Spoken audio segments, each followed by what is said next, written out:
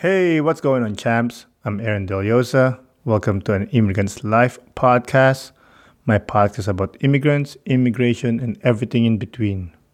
Another week, another episode of An Immigrant's Life. As always, thank you for joining me. I really do appreciate it. For extra content of An Immigrant's Life, and if you wanted to reach out, you can check me out on Facebook and Instagram at An Immigrant's Life. Listen to the podcast on YouTube, Spotify, Apple Podcasts, and we are now available on Amazon Music.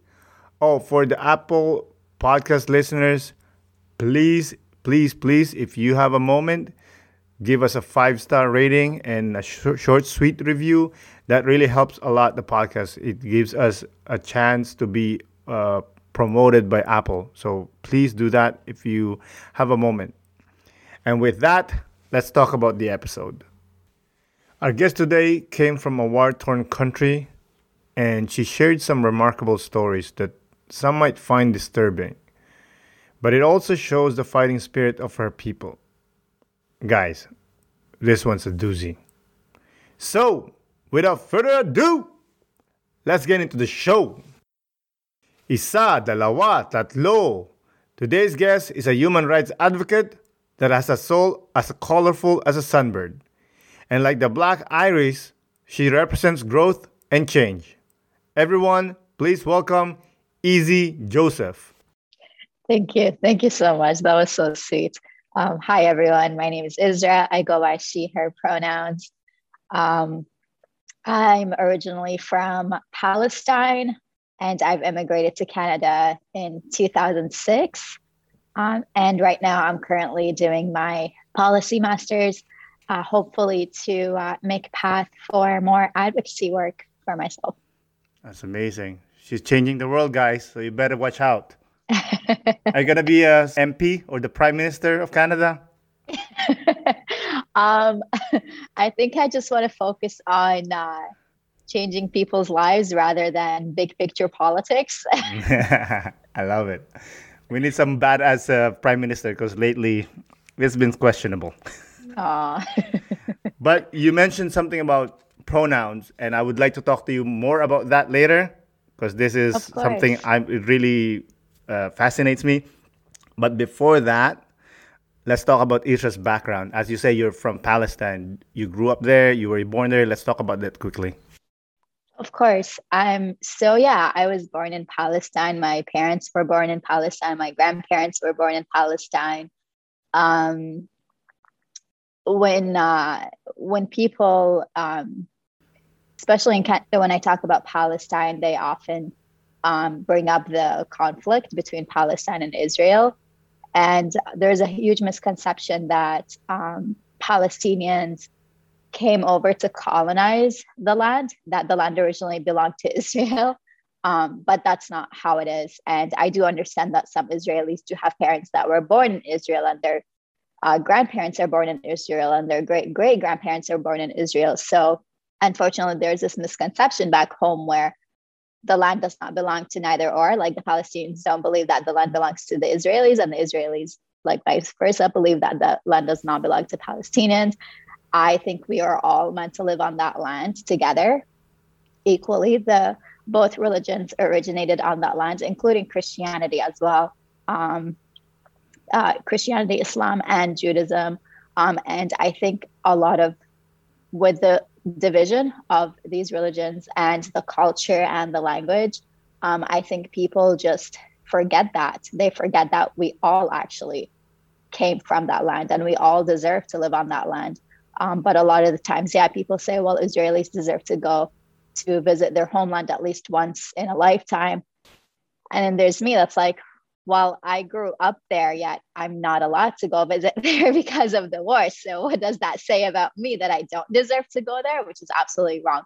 But yeah, there's a lot of education that needs to go around that piece. And unfortunately, a lot of the people hear only one narrative of that story, and they believe that narrative and they forget to look at the other narrative. So they make up their minds just based on what they would hear in the news. And of course, we all know that, I mean, now it's changed a little bit, but of course, like a few years back, Western media wasn't really for Middle Easterns. We were painted as the terrorist groups, as the small-minded folks. So that didn't really do us justice either in the Palestinian-Israeli conflict, while other groups were painted as the intelligent ones, the ones that are good at networking, et cetera, et cetera. So that also like plays a whole part into it. Like media is very powerful as well in creating narratives. So yeah, that's that's a little bit about where I come from. I love it. I love it. Actually, that was gonna be my second question. Like talk about Palestine, because I'm not gonna lie. I heard it from the news. Palestine, Israel, they're fighting.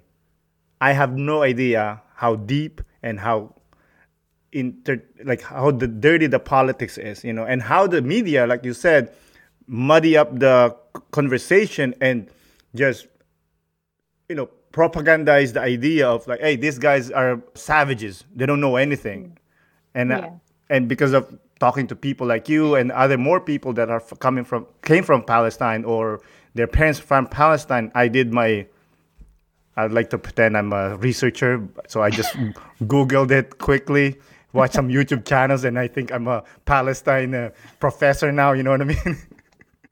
But you know what? It's people like you. It's people like that actually do want to take that first step to learning more. That's what is going to change the world, not just seeing a 5-second clip on the news and being like, aha, now I get it. Like unfortunately, that's not very helpful, right? So what you're doing is actually amazing. Just going out there and doing your own research. I don't know about that. I mean, thank you. But again, like it's like a 5-minute Google. I watched probably like 2 or 3 videos about Palestine. Give yourself some credit. You took the first step. Thank you. I appreciate that. So growing up in a war-torn country, were you in the fightings or were you like living? I know you live in a small town. So are you away from that, or the whole country is like in fighting all the time?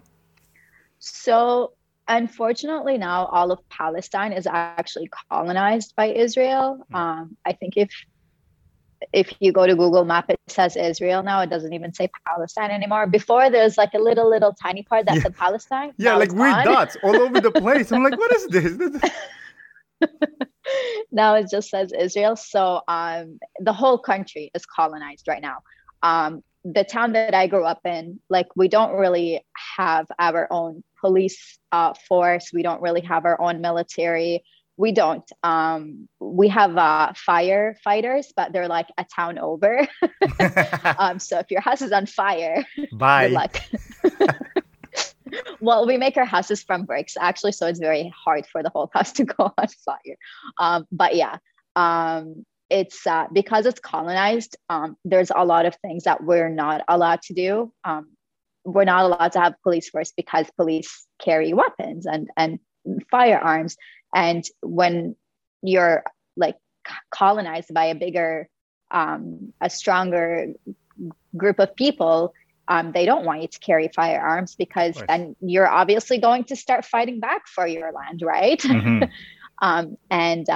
So a lot of the things that would make my town grow and establish itself, like the resources that are needed to establish a town into a city, all of these resources are kind of taken away from us. We can't really have those resources because we're colonized and because we're fighting with the colonizer. So for example, we're not agreeing with the colonizer. Like in some histories, when the British want to colonize certain countries, sometimes these countries agree to it. They're like, yay, great, like new culture, new language, they agree to it. But for us, we're resisting it because we know the history of it. And we have a strong culture and we're not going to forget that, right? So we're constantly resisting the colonization.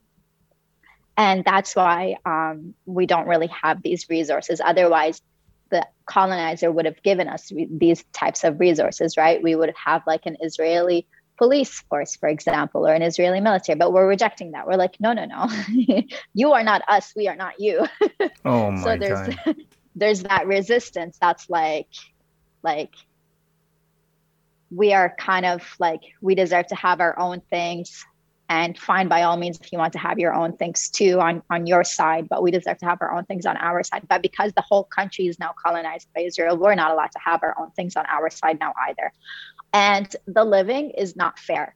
So even though we're colonized, people in their minds, they think, for example, how back in the day British colonized Canada, like you start to make up, you start to build houses, you start to build like creating towns, etc., bringing in resources from your country. But it's not like that. You know, that image is not there. We're talking about soldiers on the street with their guns out. We're talking about checkpoints almost at every single stop. They have to like check our cars. Like if we have luggage, if we're like going to a different town and we have luggage in the back, they have to check it to make sure that we're not hiding anything in there. Like we're not hiding firearms or whatever. And when they check it, like when I remember I went back in 2012 to Palestine, when they check it, they stab the suitcase to make sure that there's nothing hard in there. They stab it or to make sure that like maybe you like have a fugitive in the suitcase or something like that. Like I don't know why they stabbed it, but like they ruined my clothes, they ruined my suitcase. Like I had to get a whole new wardrobe because they ruined it, and that's their checkpoint, you know. Holy shit. So it's really not fair. It's not fair at all. And when they come to town, we got a warning. We got like 30-minute warning, like the soldiers, the army is coming into town. So if you're outside, like please go back in your home. If you're not in your home within that 30-minute warning, you might get shot on site. And there have been people that were actually shot on site. And some of these people were actually children. Like I'm talking about 7-year-old children or 12-year-old children that were actually shot on site because, I don't know, they didn't get the memo. Nobody heard or nobody told them that the soldiers were coming into town. So, or they kids that just being kids. Yeah, or they're just kids being kids, you know, like playing outside. So unfortunately, the way the colonization is extremely unfair. It's extremely wrong, and it's not human. Like I want to use a different word, but human is the very first word that comes to me. It's not human at all. There's a story that comes up to the top of my head. So we were at my aunt's place one time, and we heard that the soldiers were coming to town. And then my mom was like, oh my God, like hurry quickly, we have to go back to our own home. Like just to be safe. And as we were walking back to our house was like only a 15-minute distance from my aunt's house. As we were walking back, my mom saw the bulldozers at the end of the street. And then like it's like an intersection, like we could go either way. And then we stopped. She looked at the bulldozers. She looked at us. And then she was like, calm down. Like, don't make sudden moves. Don't run. Don't do anything. Just stand still. And we all just stood and we were like staring at the bulldozer. And then when they like looked at us, like they took a minute to like assess who was there, because they have to make sure that it's not a fugitive or someone that they're looking for, right? So after they assessed us, my mom was like, we're going to slowly walk in the opposite direction now, okay? And we were all like, we slowly walked to the other intersection. And then in the other intersection, like that's when we started running, because like now they're not in sight anymore. She's like, hurry, like we have to get home quick. And then we started running in the other intersection, and then we could hear another bulldozer going down. And then my mom, again, she's like, okay, stop. Like every time we hear a bulldozer, she's like, stop and freeze. And then we would like try to hide away from sight so that they don't see us. Or if we can't hide away from sight, my mom is like, just show yourself that you're just kids, you know, you're not an adult that they're looking for. And then that day we made it home safe, but literally no one thought we would make it home safe. My mom is like, we're lucky we're alive, because as I told you before, like there's kids that do get shot on sight. So yeah, we were actually really lucky that we made it home alive. And there's so many instances that happen that are like that. When they come into town, you have to close your windows, lock your doors. not make a beep. One time, I was a kid, right? I was like very curious. I was like, ooh, big bulldozers. So I opened the window a little bit just like to peek, and like I could see the whole bulldozer head like move and aim at the window. And in my mind, I was like, fuck, that's it. Half of the house is going to be gone. Like, fuck. And me, instead of like running to the other room, I stayed there. I stayed like looking at the window because I was in shock. I was like, oh my God, like, did I just do this? Like, am I that stupid? And then thank God, like we lucked out so much. Thank God they just like moved like away, and they continued on looking for whoever they were looking for. There's so many stories. Like I could tell you 1,000,001 things about the unfair treatment of the colonization that's going on right now between Palestine and Israel. Like my neighbor's house got bombed just because my neighbor was chilling on the roof and he didn't want to go inside the house. Like at one point you also get irritated, you know, when they say go in the house, close your windows, close your doors, close your blinds. You get irritated at one point. You're like, who are you to come and tell me what to do in my own home, in my own land? Right? So sometimes people rebel and they're like, you can just fuck right off. And unfortunately, when they do rebel, they get bombed. And he was shot. They do. Very, very unfortunate. So he was shot while he was at the roof. He was just smoking at the roof. He was shot. And then his sister heard the shots and she freaked out because she heard the shots. And then she ran upstairs. And then she was like yelling, like, are you okay? Are you okay? And as she was yelling, like towards his body, like running towards his body, she was shot too. So both the brother and the sister were shot that one day. And also half of their house was bombed. So yeah, like that's what happens when you have enough and you tell them enough is enough. They can easily do things like that, like kill you and your siblings. Wow. I'm sorry to hear that. I mean, that's insane. I don't even know where to start. I guess I'm just curious about the bulldozer. What's up with the bulldozer? So when they come to town, they don't have Jeeps. I don't know why. They could easily get Jeeps to easily maneuver through the streets, but they don't. They like to show off their big bulldozers and scare people. They're bullies. So, yeah, basically, yeah. Yeah. They always have their big bulldozers to drive through the streets. And they usually bring like 5, 6, 7. It's not just 1, 2, or 3. It's like over the number of 5. And then they like separate themselves each into like a different street. Cause sometimes they're looking for someone. Sometimes like, you know, when you like get into that teenage stage where you're advocating and you're protesting and you're doing all of that, they don't like that. They want to shut that down right away. So as soon as they hear that someone's been advocating, like back home, they want to look for that person right away. And then they want to shut them up. And by shutting them up, they either take them to prison or they kill them. So whenever they're coming into town, they're looking for these people. They're like, where are they? Who is making a beep, basically. So yeah, so that's why they usually bring like 5, 6 bulldozers and they separate. They go into like different sides of the town to look for the person. Sometimes they know them by last name. They'll be like, okay, this person belongs to this family. This family usually resides on this side of the town. Let's go and harass them and see where that person is right now.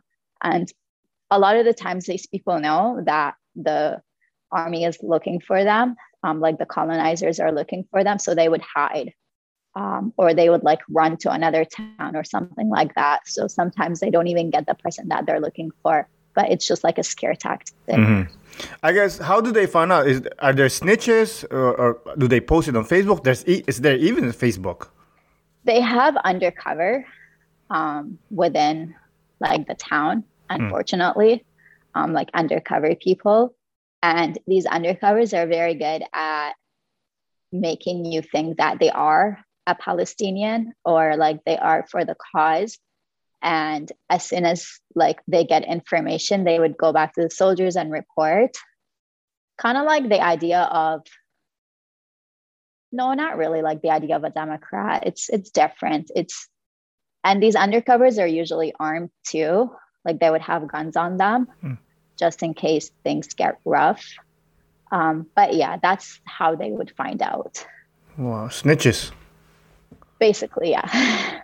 That's I cannot fathom the idea of living like in that sense. I mean, that's not how a human person should live. Yeah, It's insane. it's yeah, it's very rough, and it does take a toll on the mind. Like when I came to Canada, I couldn't come to the idea that I am safe. I couldn't accept that. I was like, no, no, no. What if this happens? What if that? Like right now, I'm freaking out about World War III. When Why? I talk to my colleagues about it, yeah, they're like, why? I'm like, I lived in war. War is all I know. I need to make sure that I am safe. Yeah. Like back home, our homes are made of brick. It's very hard to destroy a whole house with a bomb. You know, you need like 2 bombs. But here, it's like the houses are made of paper almost. It's like one huff and a puff, and your whole. I'm Bye. like, yeah, I'm like, I need to go into the mountains. I need to have a what's it called, a hiding spot or a cave. I need to start collecting Ken. Like, I'm just, I'm constantly scared. I never really I never feel that sense of safety that my colleagues or my friends or yeah, people that I talk to have when they grow up in a safe country. I I hope that one day I would get to that stage. But even though we came to Canada in 2006, I'm still worried that we're going to go into war or America's going to get mad at us and it's going to invade Canada or something's going to happen. You know, I'm constantly worried. Yeah, it's called trauma. Yeah. Yeah. I guess I have a lot of healing to do. Oh, yeah, for sure. I mean, I came from a poor country and we were poor. We were far from the fightings, from the area where there quote unquote war, the civil war. But yeah, I still have that like I have that a bit of feeling of like, hey, I have to be safe. Oh, we have to store cans. We have to be, and I don't know. Like sometimes I walk in the streets. Sometimes I'll see like bikes on the side of this road. Just some, kids. They just leave things here. I'm like, how can they just do that? Like someone can steal that. Yeah. I still have that mentality of like someone can steal that. No one will steal it, obviously, because we're in Canada. But still, in my head, like pick it, like hide it, like you know what I mean. Like we still have that pack mentality of not pack mentality, but like to save up everything and make sure we're safe. Yeah. You know, Yeah. like walking at night. It blows my mind. People walk at night, and I'm like, why are you walking at night? People could attack you. And then I'll remember, oh, you're in Canada now. No one, the chance of you getting attacked is not really gonna happen. Yeah. Yeah. Yeah. Yes. Sometimes even when I hear like a little bit of a loud engine, I'd be like, oh, the bulldozers. And then I'd remember like, no, I'm in Canada. There's no bulldozers here. Oh But my like, god. when you're really, really sleepy and you start imagining stuff, Of like course. when you're really tired, yeah. Like that's what happens sometimes at night when I hear like a loud car going by. So yeah, and sometimes like what's even sadder is that people that don't grow up in these conditions will never understand. And that's why whenever I hear like, oh, Israelis deserve to go visit their homeland, I think to myself and I'm like, they're already in their homeland and they've colonized the other people's homeland too to take over and put their language and their religion and their culture and their policies and their military in. Like the other aboriginals that are part of that homeland, like those are the people that deserve to go back too, like and we can't.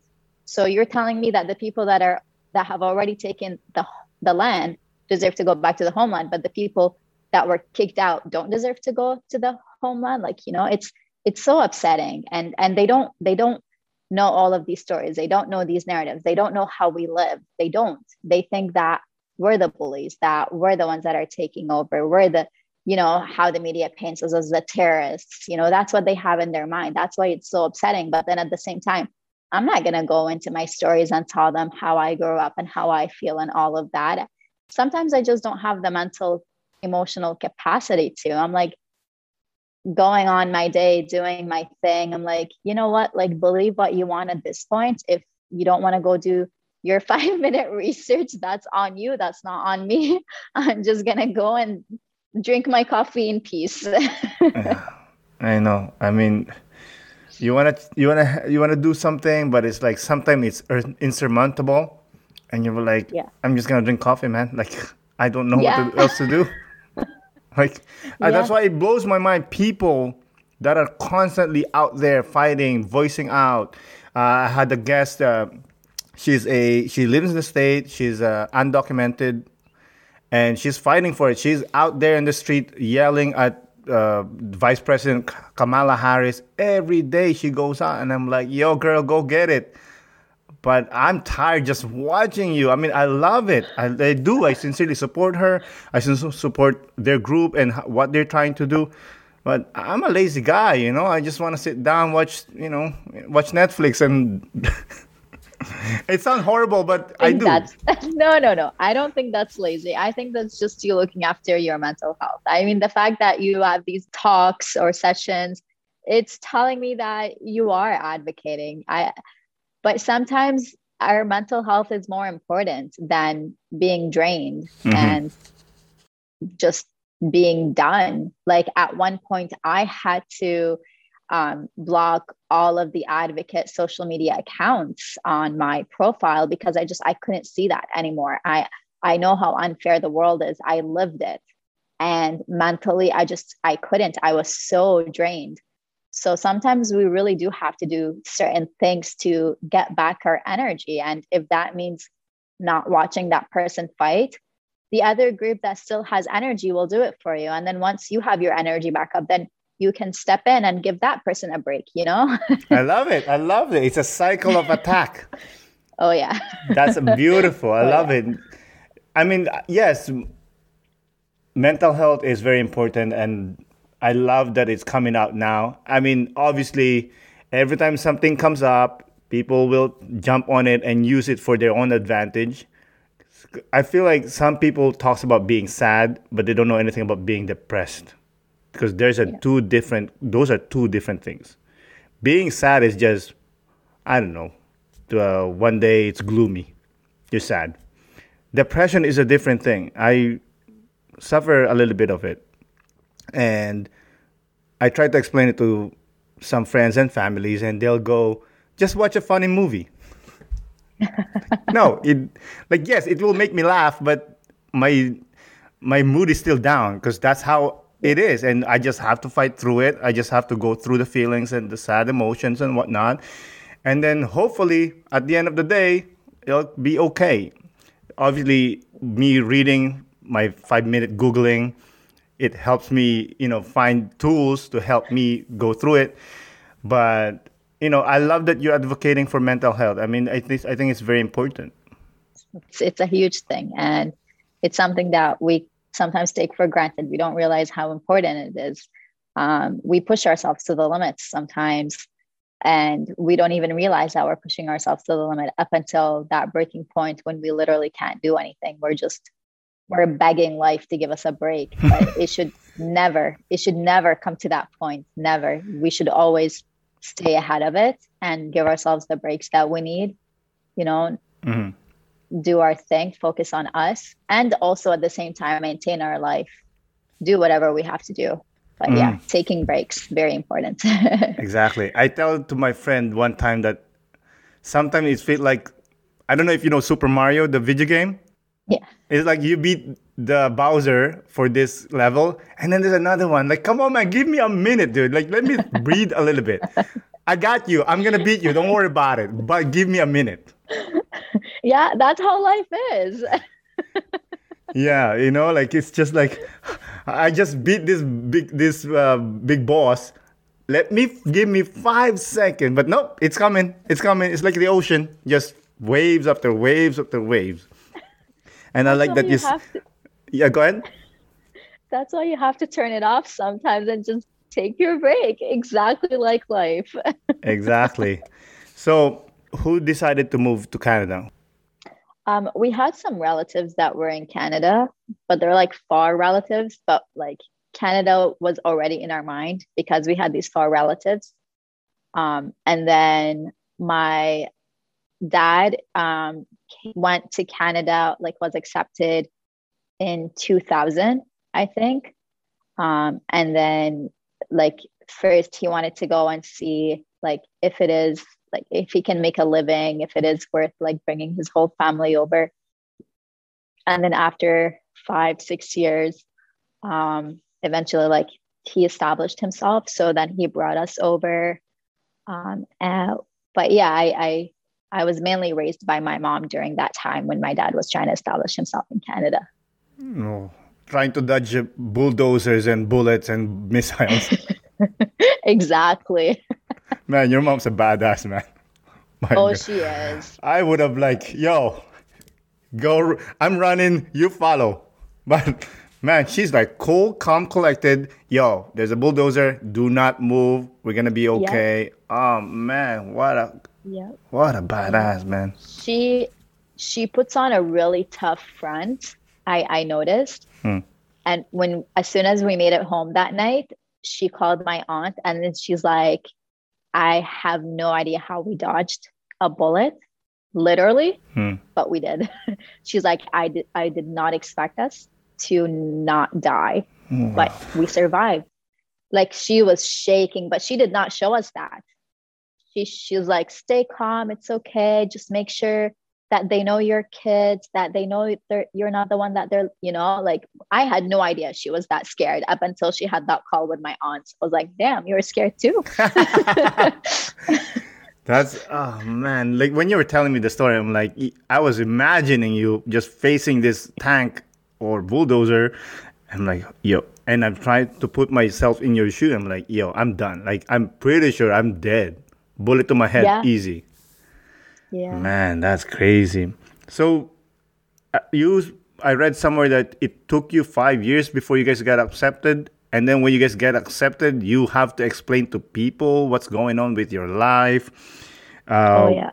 Explain things about the war, the dangers on a daily basis. Who are these people and why do you have to explain? I don't understand. So it's something to do with the immigration process because we were coming to a country of safety, I believe. So Canada has like 5 elements that it can accept immigrants. One of the elements is that you have to prove that where you come from is like you're basically gonna die if you stay there. Like it's really bad war. It's just not a living. It's not a proper living. And like there's other elements too. I forgot what they are. But yeah, one of them was that. And I remember like we had to first go to an office like that is associated with like Palestine Canada immigration. And we had to explain to them like what we went through. Like, for example, like the bulldozer story, we would tell them that, or like how we feel when the soldiers come to town, like all of that stuff. And I thought like, okay, like I explained it to them, they accepted us, like it's all good. But I guess not. So even when we came to Canada, like we had to go through a similar process where we had to explain again and again, like why we need to be here, why it's not safe to go back home, or like if we get rejected, like it's like we're basically gonna die. So yeah, I remember I had to explain it to more than one person, and like I was a kid, like I was 12 years old, not even like 11. I don't think a child should need to explain these types of stories more than once. Like once is enough. Record the kid, take notes, and share the video. But when you're doing it over and over and over again, you start to like question yourself. You're like, what am I even telling them at this point? Like, do they think I'm lying? Like, you start questioning yourself. You're like, wait a second, like, should I tell them that other thing? Are they not convinced? Like, you know? And it becomes frustrating, and you're like, why do I have to tell you my story for the fifth time? Like, why do I need to go through all of these obstacles? But yeah, eventually we did, like, we got accepted, we were left alone, and then we did our citizenship test and we passed it, thank God. And yeah, we became citizens of this country. Congratulations. I like that what Thank you you. mentioned earlier, that they there's an idea that immigrants migrate to cause chaos, to rape women and steal stuff. Who wants to leave their home? Yeah. I love Canada. Yeah. I do. It's my home now. But trust me, if I was doing okay in the Philippines, I will not leave the Philippines. My family's there.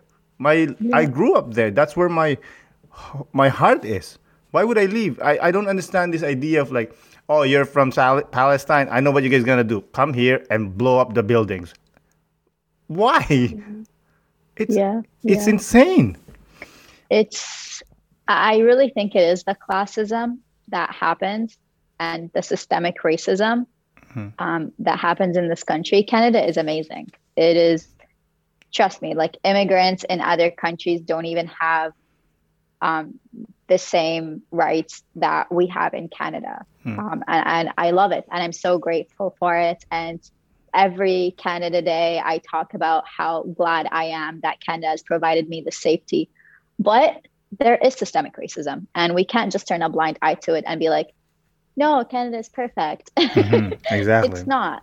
And the classism comes from the idea that people that are born here or that pass the Western/white look, those are the people that deserve to be here. Those are the people that work hard to be here.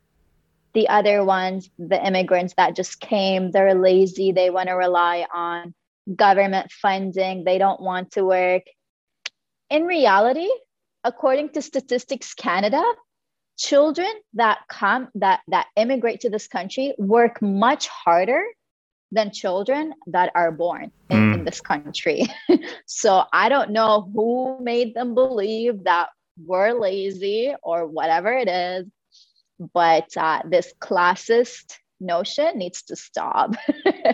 And sometimes when people just take 5 minutes and talk to another person and hear their stories, all of these stereotypes get diminished and could change. But unfortunately, sometimes people don't want to do that, because when they are in these high places that they're privileging from, they don't care if that immigrant kid is getting the same opportunity as they are. They're benefiting from the opportunities that they're getting that immigrant kid is not getting. They're like, why do I want to give you my privilege? So there's also that to it too. Sometimes it's ignorance. Sometimes it's just inhumane acts. Sometimes it's different things that go into it. It's a very complex process. Yeah. I agree. I like what you said, that immigrant kids that came here, or children of immigrants, work harder. Yeah, because they're going to get beat up if they don't work harder. You see the difference of where you grow up, and you see the difference of this country, and you're like, I can make it here. I could go far here. Versus if you come from a war country, you're like, I'm done. There's no future for me here, right? That's why when you get a new opportunity, you're like, I see myself doing something important. I love that. Right? I love that. So yeah. I love that, because if there are new people that comes here, like a family member or a friend or whatever, I always tell them, like, yo, here, you could do as they say, the lowest job. You have a fighting chance. You can afford a decent house. I mean, at least a decent apartment. You can buy a car. Imagine living in wherever. I'm gonna give examples. Where I'm from, Philippines. Like, you could be a manager of the bank, and you will barely buy a car. It's not even gonna happen. And I love that you said it. Like, yeah, there are opportunities here. You can make something out of yourself here. And because of that, I want to touch back what you said about I read somewhere that one of your culture shock was that the opportunities in Canada that provides, you have to work hard. It's not given to you. Yeah, yeah. There definitely are. There definitely is a lot of opportunities here, but yes, you do have to work for it. You can't stay at home watching TVs, relying on government benefits, and thinking that you're going to make it far. Sometimes people back home think that's how Canada is. Like the opportunities literally rain down on you while you're waiting for them, and you're like, "Oh, thank you, rain." It doesn't work like that. You do have to work hard. You do have to go get your education. You do have to do certain things, but after you do them, doors do open for you. You know, and living is different too. You have a little bit of stability, but yeah, like back home, when people think of Canada, they think, oh, we're all rich, we all live in luxury, we all have it easy, you know. But we don't. We still have to work.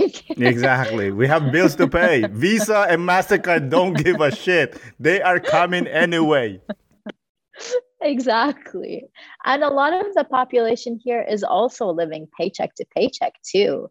But yeah, the only difference between the poverty here is that you can still make a living somehow. Even if you're poor, even if you live paycheck to paycheck, you can go into Food Basics, for example, and get 99-cent bean can and have that for lunch or dinner or whatever it is. When you're living in poverty back home, you don't even have that paycheck to paycheck, you know? There's no government funding either. It's a war-torn country. There's no government to begin with. Or the government is really just there to get the hydro bill paid. You know, they're not really there to support the people. So even though poverty here is not as bad as the other countries, but still, if you do want to be at a place where you're comfortable, you do have to put in the work. Exactly. I want to talk to you about something because I believe that it will tell your story, how badass that you are and how powerful you are as a person. If you don't mind, tell me if you're okay to talk about it. I read that you were married before and then you got divorced. I was. So is that okay? We can talk about it? Yeah, sure. Awesome. What specific questions do you have in mind? Well, so I read that, you know, with your culture, they were pressuring you to get married because, you know, you're getting old, Isra. You graduated university. You wasted your time in the university being educated.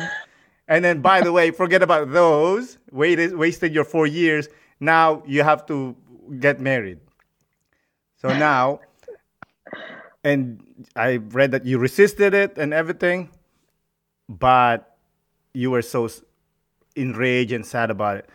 So let's talk about how did your family decide which man to marry you, and how does it work, like the arranged marriage situation? Of course. So my mom is very huge on education. I had a lot of suitors while I was doing my high school education and my university education, but she rejected them all. She was like, no. Education is very important to her. She's like, my daughter first has to finish her education and then we'll take suitors seriously. So I finally graduated university and I was, you know, doing my thing, living life. And I had a boyfriend at the time. And because my mom is extremely religious, she believes that boyfriend leads to husband, not boyfriend leads to dating a few more years and then seeing if it'll work out or if it doesn't work out and then getting married, you know? She's like, no, like you have a boyfriend, you have to marry him right now. She's like, what if you find out that you're with a man that you're not married to? I was like, oh my God. So what? What if? I don't care. Like, this is the norm in Canada, Mom. Like, this is not back home where if you're seen with a man, you're automatically labeled as, I don't know. I don't want to use awful stereotypical words, but you're not seen as someone who will never get married, or not pure or whatever. I was like, Mom, like everyone here has boyfriends. Like it's normal. It's fine. But in her mind, she didn't grow up here. Mm-hmm. She doesn't know how the culture is. She's like, no, like, I don't want you to be not pure or whatever. Like you absolutely cannot stay with him and not be married. Like if you do want to stay with him, you have to marry him. Unfortunately, I tried resisting it, but I would get calls like 5-6 times a day, how I have to marry him. From who? From my mom mainly, but eventually it did lead to other family members, like my uncles. 2 of my uncles would call. My aunt called a few times. Like it became ridiculous. It really did, to the point where I was like, okay, like, yeah, I guess I do have a boyfriend, I'm dating him, so okay, fine, maybe it will lead to marriage. And I was telling him like how pressured I am and things like that. Like I was open to him about it. And then he's like, okay, sure. Like, why don't we get married then? I was like, okay, well, if you're not resisting it and I'm tired of resisting it, sure. Mm-hmm. But marriage shouldn't be like that. It shouldn't be like, okay, yeah, I'll do it out of convenience. You're not resisting. I'm tired and drained of resisting. Yeah, of course. It should not be like that. It should be out of love, out of, this is the person for me. This is the person I feel confident and comfortable with. This is a person that uplifts me. This is my person. This is my cheerleader, my everything. That's what marriage should be about. It shouldn't just be out of convenience and what will people say. It should never be about that.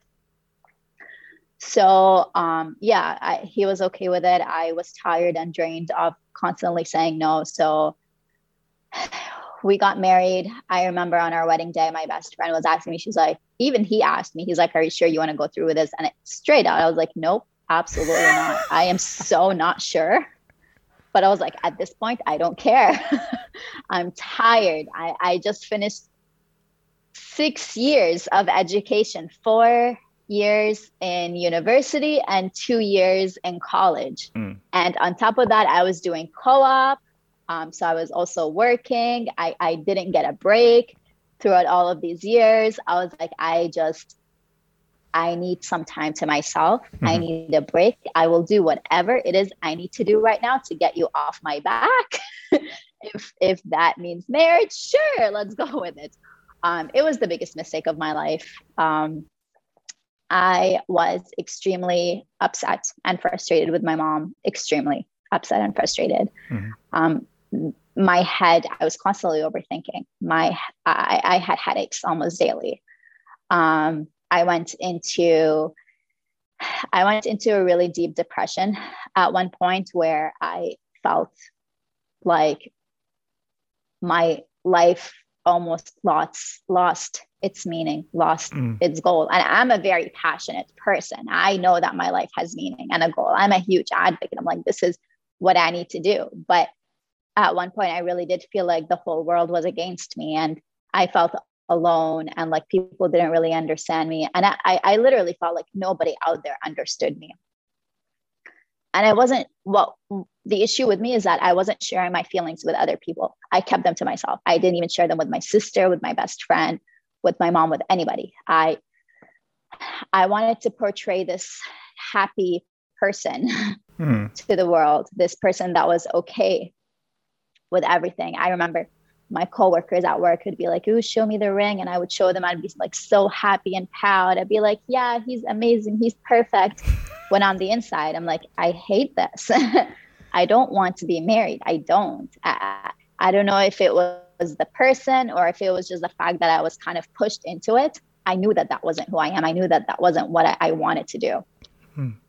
So after a year of this going on, I put my foot down. I was like, enough is enough. And it was actually during the pandemic when we had to stay at home and not do anything, not go to work, not do grocery shopping, literally nothing. You just sit at home and sit with your thoughts, that I came to the realization that, hey, I can do something about this. I have a choice here, an agency. I don't have to live like this if I'm not happy. And it dawned on me. It's funny that it took a year, not even a year. It took actually literally for me to sit with my own thoughts for 2 weeks to come to that conclusion, whereas another person would come up with it within like 5 minutes. But when we are in certain situations, we really can't think logically sometimes. All I was thinking is that I needed to make my family proud. I needed to pretend that I'm a happy wife. I have to start thinking about how to be a proper housewife. That's all that I was thinking. It didn't even dawn on me that I can take actions towards my own happiness and that I don't have to do any of these things. And that's the silver lining of the pandemic for me, really, is those 2 weeks that I stayed at home and I really did have to sit with my thoughts, that I was like, wait a second, I can change this. So I called for a divorce. Our papers were finally finalized a year later. I moved out of his condo. And yeah, I'm at a much happier place right now. I applied for a master's program and I got accepted. So that's another goal that I decided to do. I know if I was still in that relationship, I wouldn't even be thinking about my education. I'd be thinking about how to best pretend that I'm happy, how to convince people that this is what I want. That's all I would be thinking about. And it's because I wasn't happy myself that I had to convince myself that I thought I had to convince others too, that I was in this perfect, happy, newly wed relationship. So yeah, that's my story basically. That's beautiful. Thank you for sharing that. I mean, it's beautiful. I was like, when I read that and I said, yo, this girl, she's a badass, man. Like for the women that listen in, yo, you can do something. Fuck everybody. Yeah, I had to cut off so many toxic relationships. And you think that you would care. You're like, shoot, like if I do this, then this auntie or this uncle would never talk to me ever again. Cool. And then after I did it, after I did it and they didn't invite me for dinner, I was like, oh, thank God I don't have to go to this gathering. It was a relief. And it's funny that they think they can hurt me by not inviting me to dinners or not inviting me to certain things. And I'm like, I'm happy. I'm fine. I'm finally at a place where I'm happy. Before, when I was doing things just for your happiness, I was miserable. I was truly depressed. I felt like my life did not have any meaning. And I'm a very passionate person. So for an extremely passionate person to feel like their life does not have any meaning, that's huge. Like you literally dimmed all of the lights. Exactly. You're like a Palestinian sunbird that somebody caged in. Yo, she's too pretty and too powerful and too smart for this cage, man. She gotta go out, yo. That's exactly how I felt. I was like, nah, this ain't for me. That's amazing. So how depressed and how disappointed your parents are to you? My mom has this mentality where she doesn't like to get into the relationships that we choose, except of course, what will people say? That, you know. But after I made my decision, I was like, yeah, I'm getting a divorce. She's kind of like, okay, like, you want to come back home then? I was like, yeah, sure, if that's an option. And she's like, okay. And then she's kind of like very quiet about it. I know that she has her own thoughts and feelings, but she's not the type to share them because she kind of wants me to make my own life decisions without her input. As long as these decisions don't make people talk about my impurities, then she's fine with that. If they're just saying like, yeah, impurities. If people are just saying, oh yeah, Isra got divorced or whatever, so many women now, especially in my culture, they don't like the person that they're with for the first year or the first few months and they end up breaking it off. Like I was not the first case, and I think that's why she was okay with it.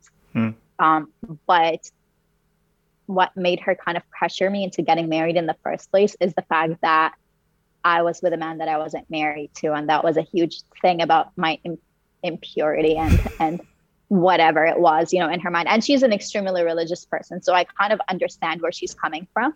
Mm-hmm. But even in religion, it says that if you're not happy, you can have a divorce, right? So I guess that kind of helped her calm down too, that I didn't live this perfect happy, I didn't play this perfect happy wife role. So yeah, and things happen in life, and she's also gone through a divorce herself. So she kind of understands where I was coming from. Like, if you're just not happy with the person you're with, you're not, you know, you can't, no matter how hard you try to convince yourself, or how hard you try to convince the people around you that this is what you want, you can't. Yeah, you're a phoenix, man. That you're a phoenix from the ashes. From the ashes you came out and just shine through, you know, and help out. Thank you for that. That's powerful. So I know you've been working for the LGBTQ plus community. Let's talk about that. I am. As I mentioned before, I'm a huge, huge advocate for human rights. And one of the areas that I'm very passionate to advocate for is LGBTQ rights. I really think we're in 2021, it shouldn't even be a conversation anymore. You know, we should all be treated alike. We should all be treated fair, with dignity.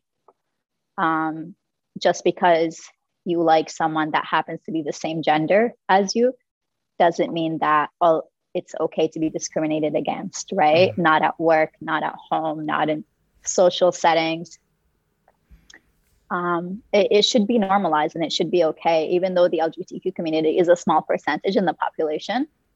But I think and I truly believe that it's only a small percentage because so many people feel scared to come out and to be their true selves. So when we do have that safe space for everyone to be who they authentically are, trust me, that number is going to go high. It's like 50%. Yes, it will get higher, right? Mm-hmm. So yeah, I think love is beautiful. Yeah, I agree. So I have kids, and my eldest, one time we decided to watch the movie Waterboy. No, not Waterboy. What's the one that he was a daddy? I'm terrible with names. Daddy's Boy? Anyway, it's an Adam Sandler movie that he adopted this young boy. So I said, like, oh, Adam Sandler is going to be funny. Let's watch it. He was, I would say, about 7, my kid. And we're watching, and then for some reason, I decided to go to the kitchen to grab something, I think. And then he goes out of nowhere, he goes, ew! I'm like, what happened? I'm like, Dad, there's 2 guys kissing. I'm like, oh, shit. I forgot about that part, you know? So I was like, what's the problem? Like, do they love each other? Yeah. Do they hurt anyone? No. Well, what's the problem? Let's move on, you know? And I said, okay. So adorable. You know? So, I was happy that it happened that way, because for me, it was actually easy for me to tell him, like, who cares? Are they hurting anyone? Are they hurting you? No. So leave it alone, right? I remember and another story, if you don't mind me sharing. I'm living in Montreal. As you know, Montreal is like big with LGBTQ plus community. The first year, I think I was like second year here, third year here in Canada. They call it the Gay Olympics. It's like the first ever Gay Olympics. I didn't know that. I kind of heard it on the news, but whatever, you know. But that night I went out. This is like I was new going out downtown Montreal. And I was walking. And I saw 2 guys, like big, burly guys.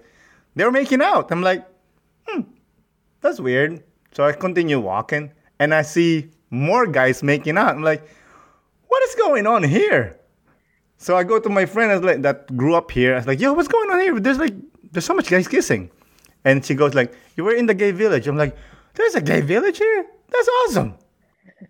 And I'm like, that's amazing. And then I realized, then I connected that, oh, the gay Olympics. That's why they're all here. They're partying. Good for them. But like I said, I grew up with gay, lesbians, and well, whatever else. Again, it doesn't really bother me. Like, I think that's more important to tell people, like, does it bother you? Yes or no? You know what I mean? Right? And why are you looking at me like that?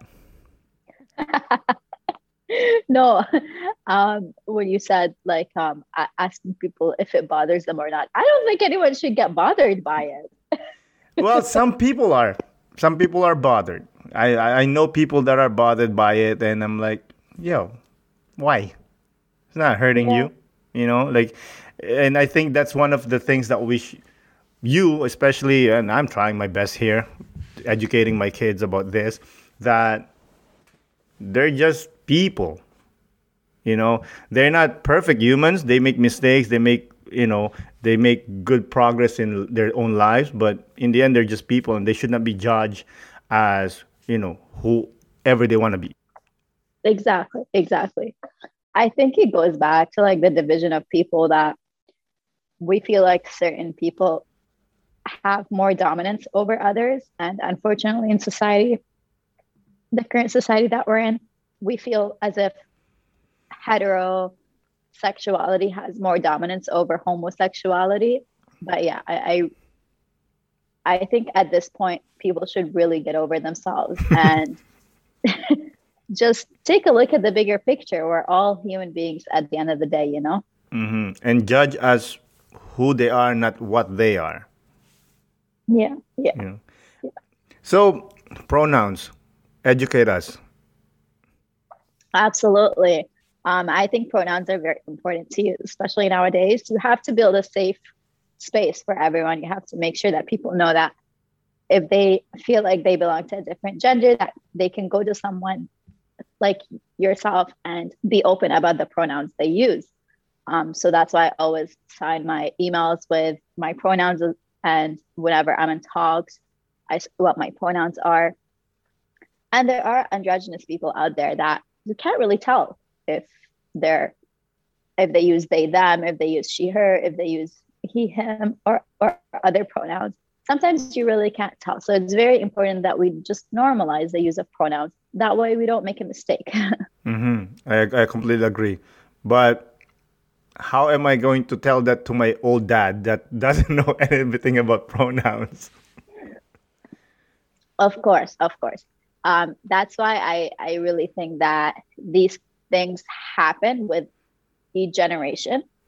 Some older people, you'd be surprised, are very extremely open-minded, and are even more accepting of the use of pronouns than somebody that's younger.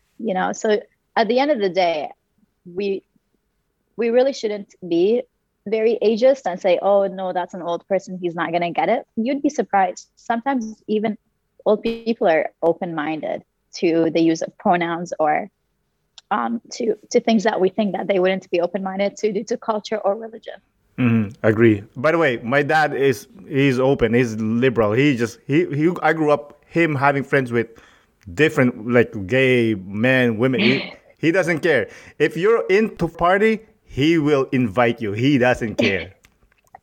That's amazing. Yeah, So what should we do as this generation and influencing the new generation to make the pronouns and, taking care of the LGBTQ plus community to be welcome and feel like you belong?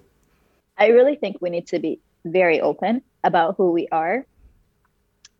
And even things as small as, for example, saying your pronouns before a session would just open a safe space for other people to come to you and tell you their preferred or their needed pronouns. Or sometimes people prefer to go by different names even, right?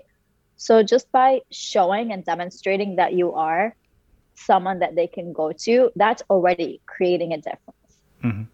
And in the generation that comes after us, they kind of look at us too, what we did, and they take it one step further. Mm-hmm.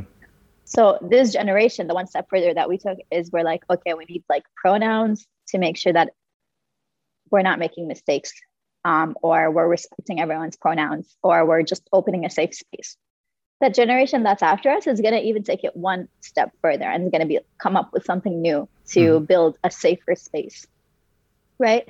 So the more that we do, the more that next generation will take that and build on it as well. It's kind of like a foundation, like brick by brick. So we got to hear the next generation will keep building onto that as well. That's beautiful. Yeah, I agree. That's what I've been trying to with my kids. I'm like, yo, just be a better person, man. Okay? Be better than dad. Oh, You know? no, you're a good dad. No. Spend a day with me and you'll be like, this guy is a piece of shit. It's okay. I'm sure that's not the case. So we're getting there, but I just have one more question, if you don't mind. What's your goal in the near future? You mentioned the masters. I really do want to get into diversity, like diversity policy.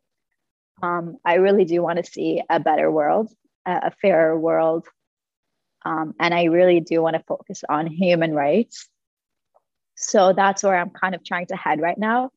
Anywhere where I can make a difference, where I can take a look at policies and analyze them and take in statistics and figure out where there's gaps that create systemic racism, or where there's a policy that needs editing or shifting for a fair process. So yeah, that's my goal for the near future. That's beautiful. Like I always say, cloning people is probably bad, but I think we need clone people like you. Aw, thank you so much. Again, Isra, thank you for coming on the podcast. I really do appreciate it. Thank you so much, Aaron, for the session, for giving me your time, and for taking the time to hear my story. I really appreciate that. Oh, you're welcome. Have a good day. Thanks, you too. Bye. Bye. Again, Isra, thank you for coming on the podcast. I really do appreciate it. Thank you, listeners, for listening. This is Aaron Del Yosa for An Immigrant's Life. I'll see you guys later.